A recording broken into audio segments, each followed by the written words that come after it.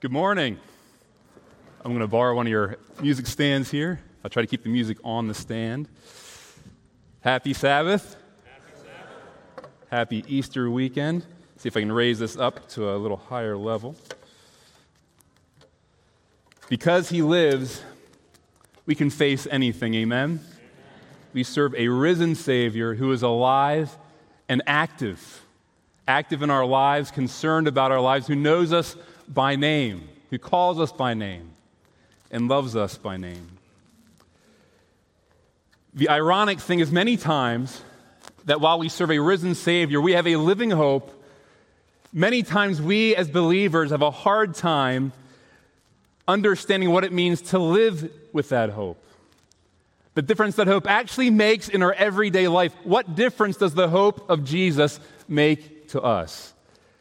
How does the power of the resurrection of Jesus truly make a difference for you and I? You know, hope is one thing. Hope is believing with all of our hearts that God is going to do what He said. That's where we find hope. But faith is a little different because faith is where that hope becomes reality in our lives. One author once said, "Hope is hearing the melody of the future. Faith is to dance to it." Now, that's not very Adventist, so let's rephrase that. Worship team, so let's just say hope is hearing the melody of the future, and faith is to sing to it. How's that? Is that okay? Or Pathfinders, it's hope is the beat of the drum. 4/4 timing, of course. But faith is marching to the beat of the drum. It is hope in action. It is the reality of hope. But how many times do we fail to experience that hope in action in our lives?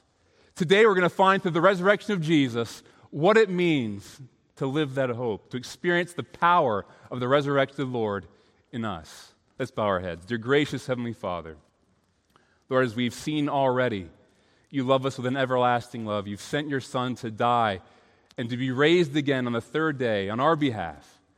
Today, as we contemplate, as we take in the vastness of your love, I pray that we would indeed be transformed and understand what that means, this living hope, the power of the resurrection, what that means in our lives today. We thank you in Jesus' name. Amen. If you had a written bulletin right now, it would say Easter homily. That means a shorter sermon.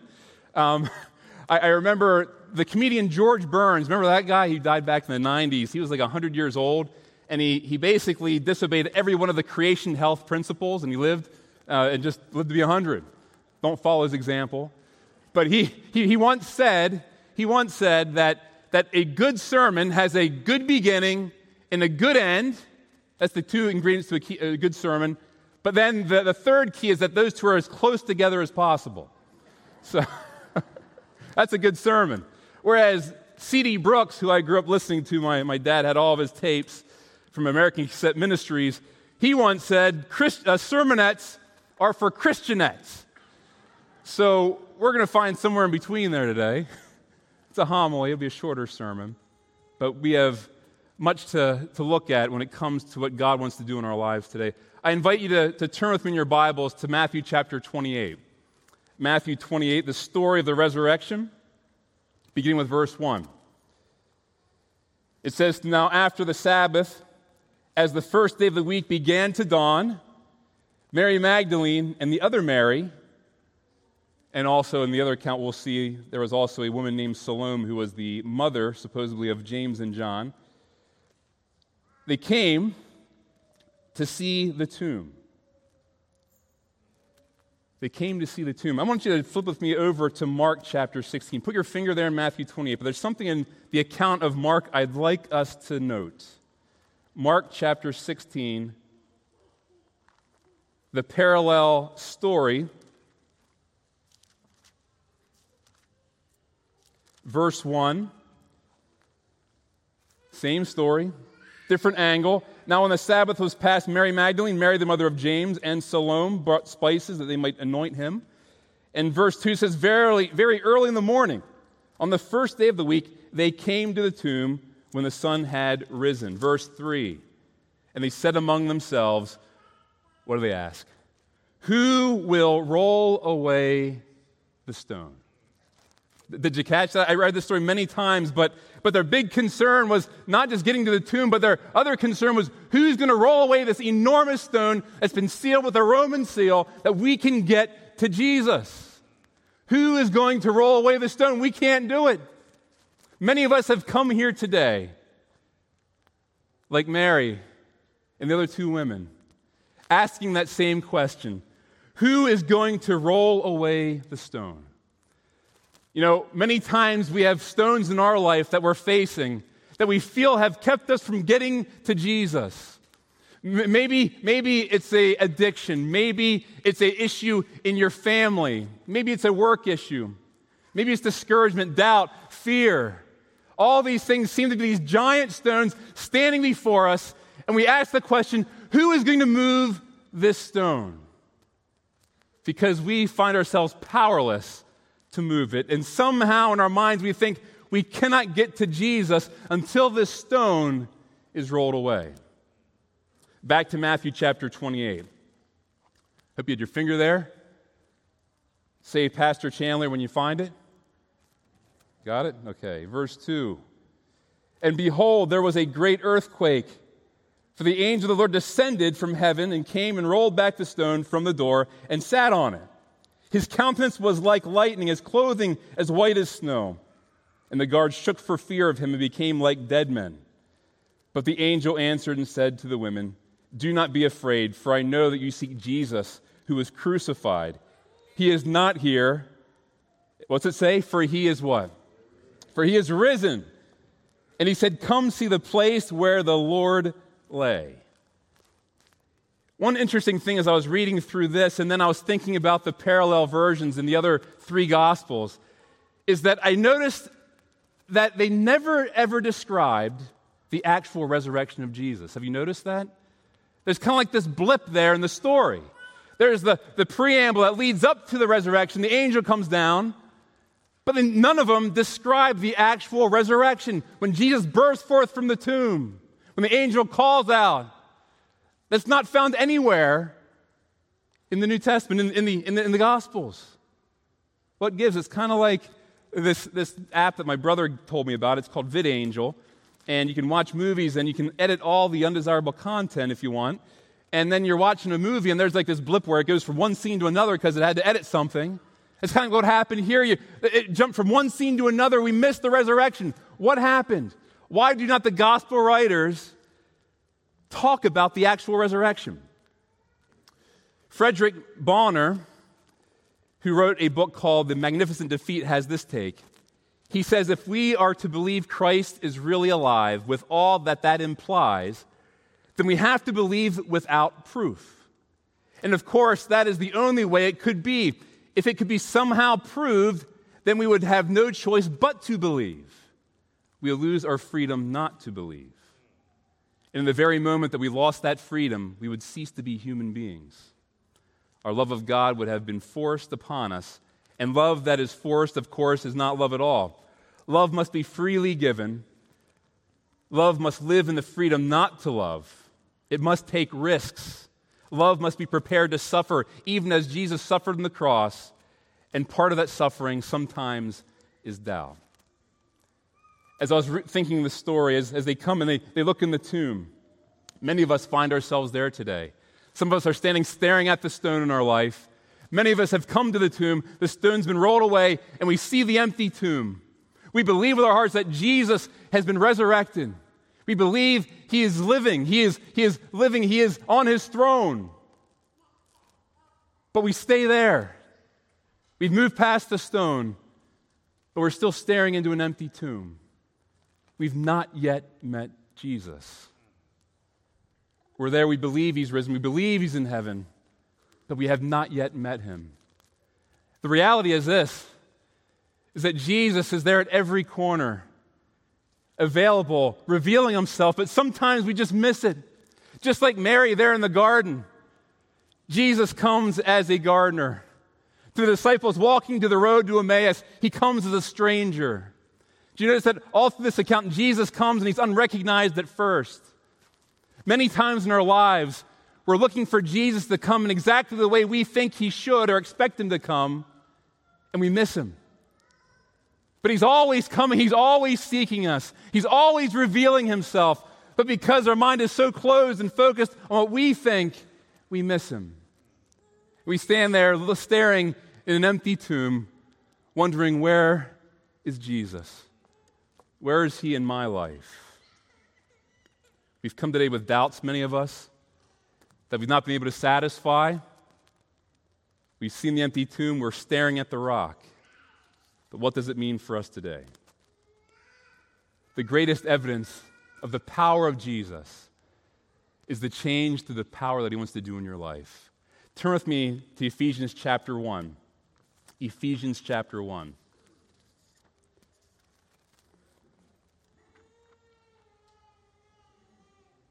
We're looking at verse 18. Ephesians chapter 1, verse 18.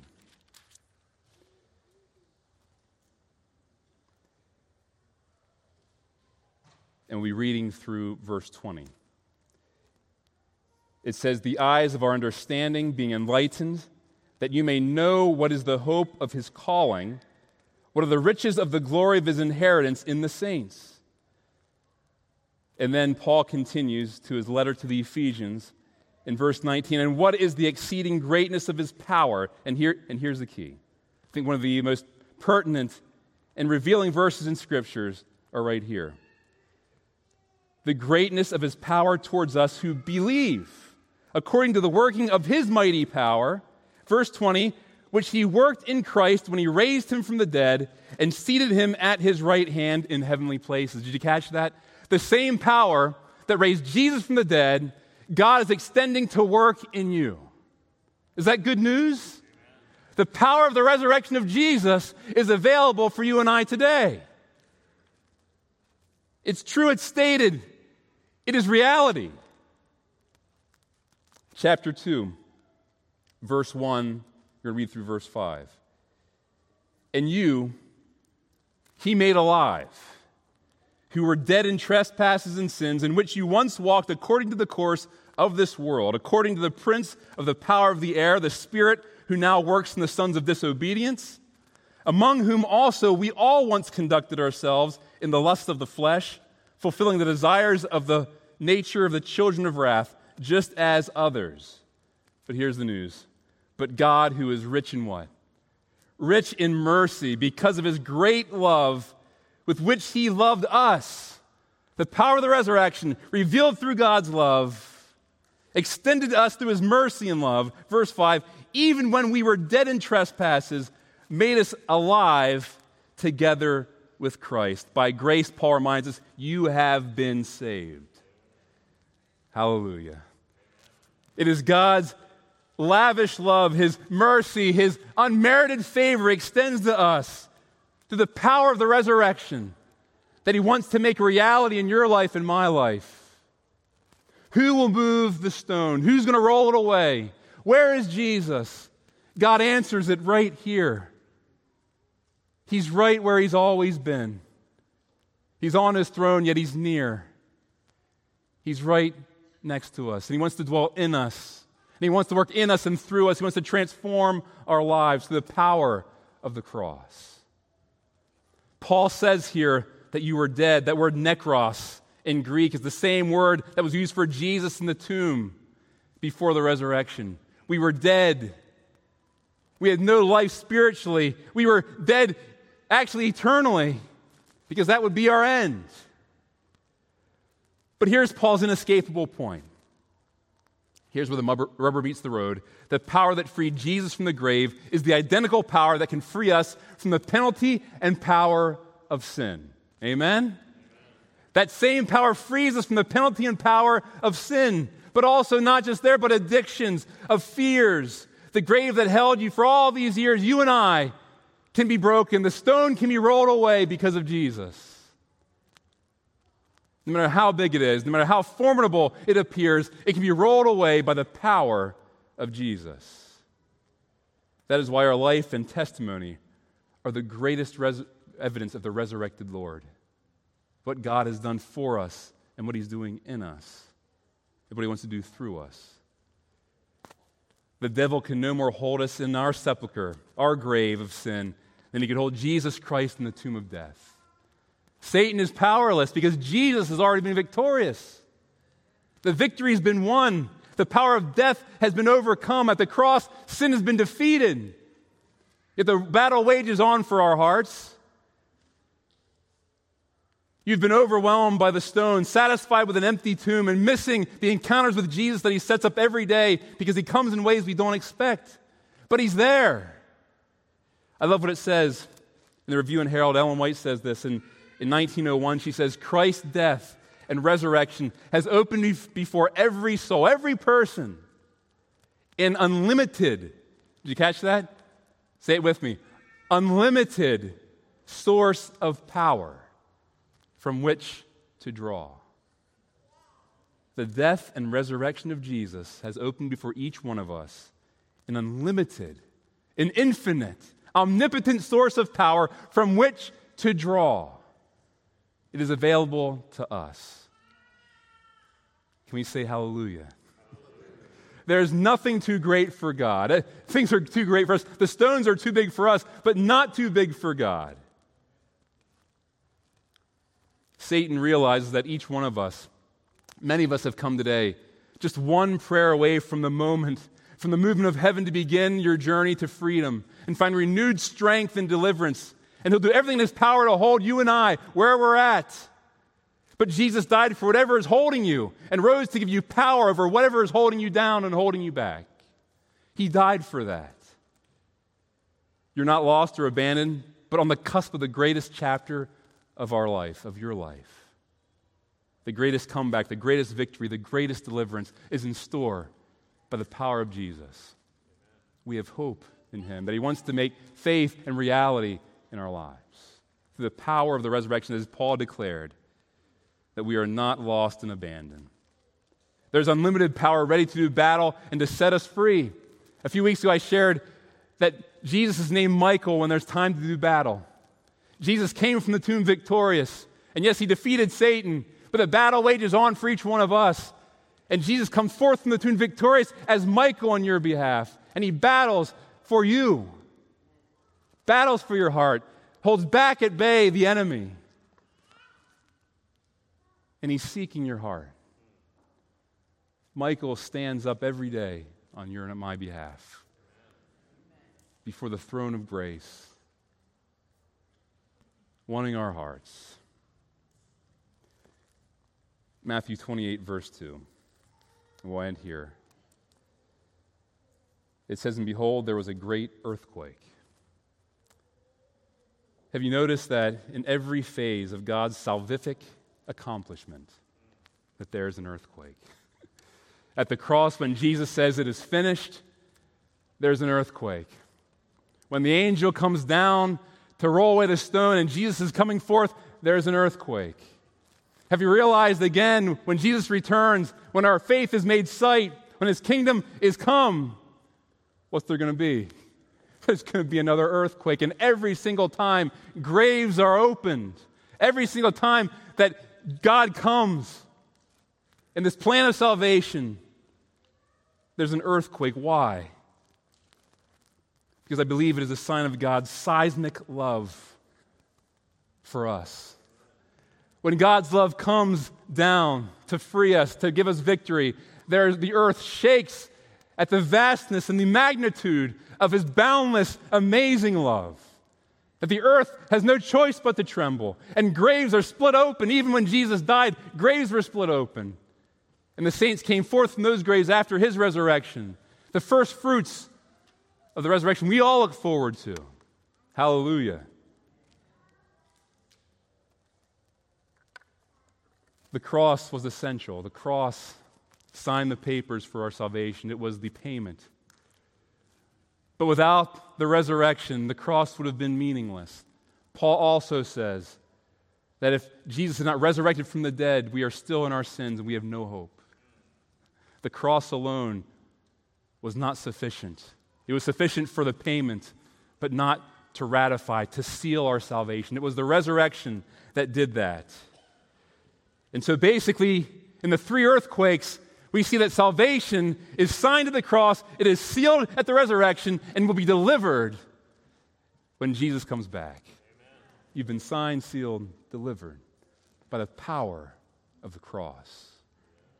God's plan of salvation for each one of us. A man was praying, Lord, how long is 1,000,000 years to you? God responds, only a second. And Lord, he says, how much is $1,000,000 to you? The man asked again. Only a penny, God answered. Then Lord, the man prayed, may I have a penny? Of course, God replied, just a second. I know we get impatient. All earth is groaning. But one day soon, Jesus will break forth through the clouds. The same power of the resurrection that brought him forth from the grave will also bring us forth from the grave and transform those of us who are alive and remain into the likeness of Jesus in his glorious body. I know it seems like a long time, but it's nearer than we first believed. It is coming soon. Be patient. Wait. But don't just wait looking at the tomb, looking at the stone. Wait, keeping your eyes fixed on the resurrected Lord, our living hope, our faith, our reality, the power of the resurrection and salvation from sin, only in Jesus, and only comes through Christ and Christ alone. Amen.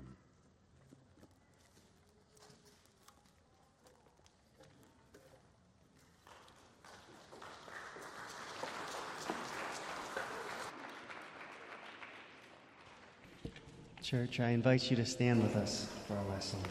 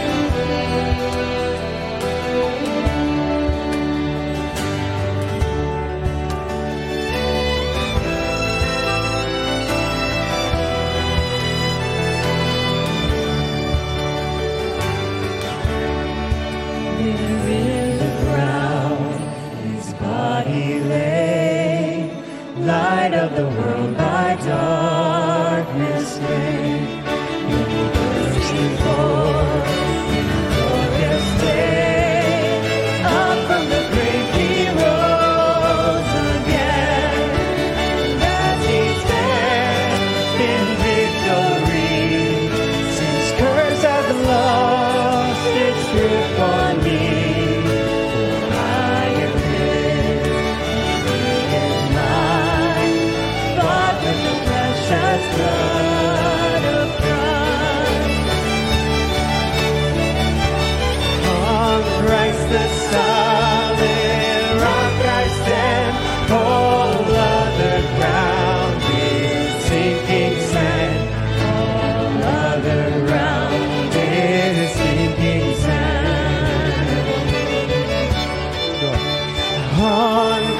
the solid rock I stand.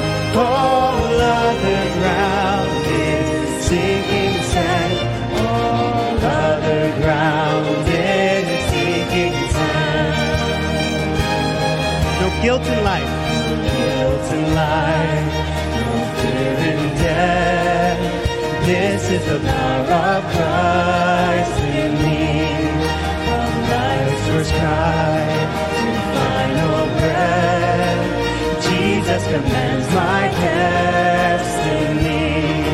No power of hell, no scheme of man can ever pluck me from his hand till he returns and calls me home.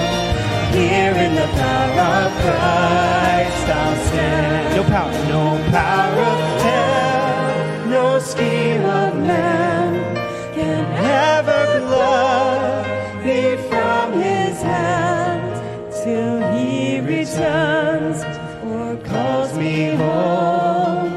Here in the power of Christ I'll stand.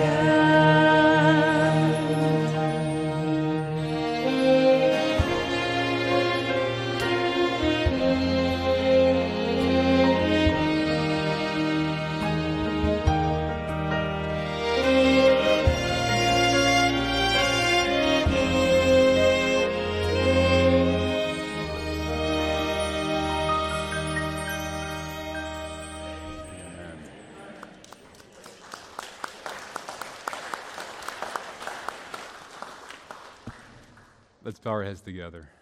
Dear gracious Heavenly Father, it's in Christ alone, your Son, that we have our hope, a living hope. It's the power of the resurrection, not just that you would instill in us when you come back, but Lord, today, that same power is available to us to free us from the penalty of sin, but also, Lord, to free us from the bondage that Satan wants to place us under, from seeing past the tomb, seeing past the rock, and even outside of the tomb. Lord, today help us to see Jesus. I pray for a fresh revelation of Jesus today, this week, every day, so then we can in turn be a revelation of Jesus to those around us. Lord, help us to see you. Father, transform us, we pray, by the power of the cross. We love you and thank you, and we ask this all in Jesus' name. Amen. Thank you so much for being here. God bless you. And those who are at home and watching from there, thank you for joining us as well. Have a great week. Be safe. We love you, and we'll see you back next week.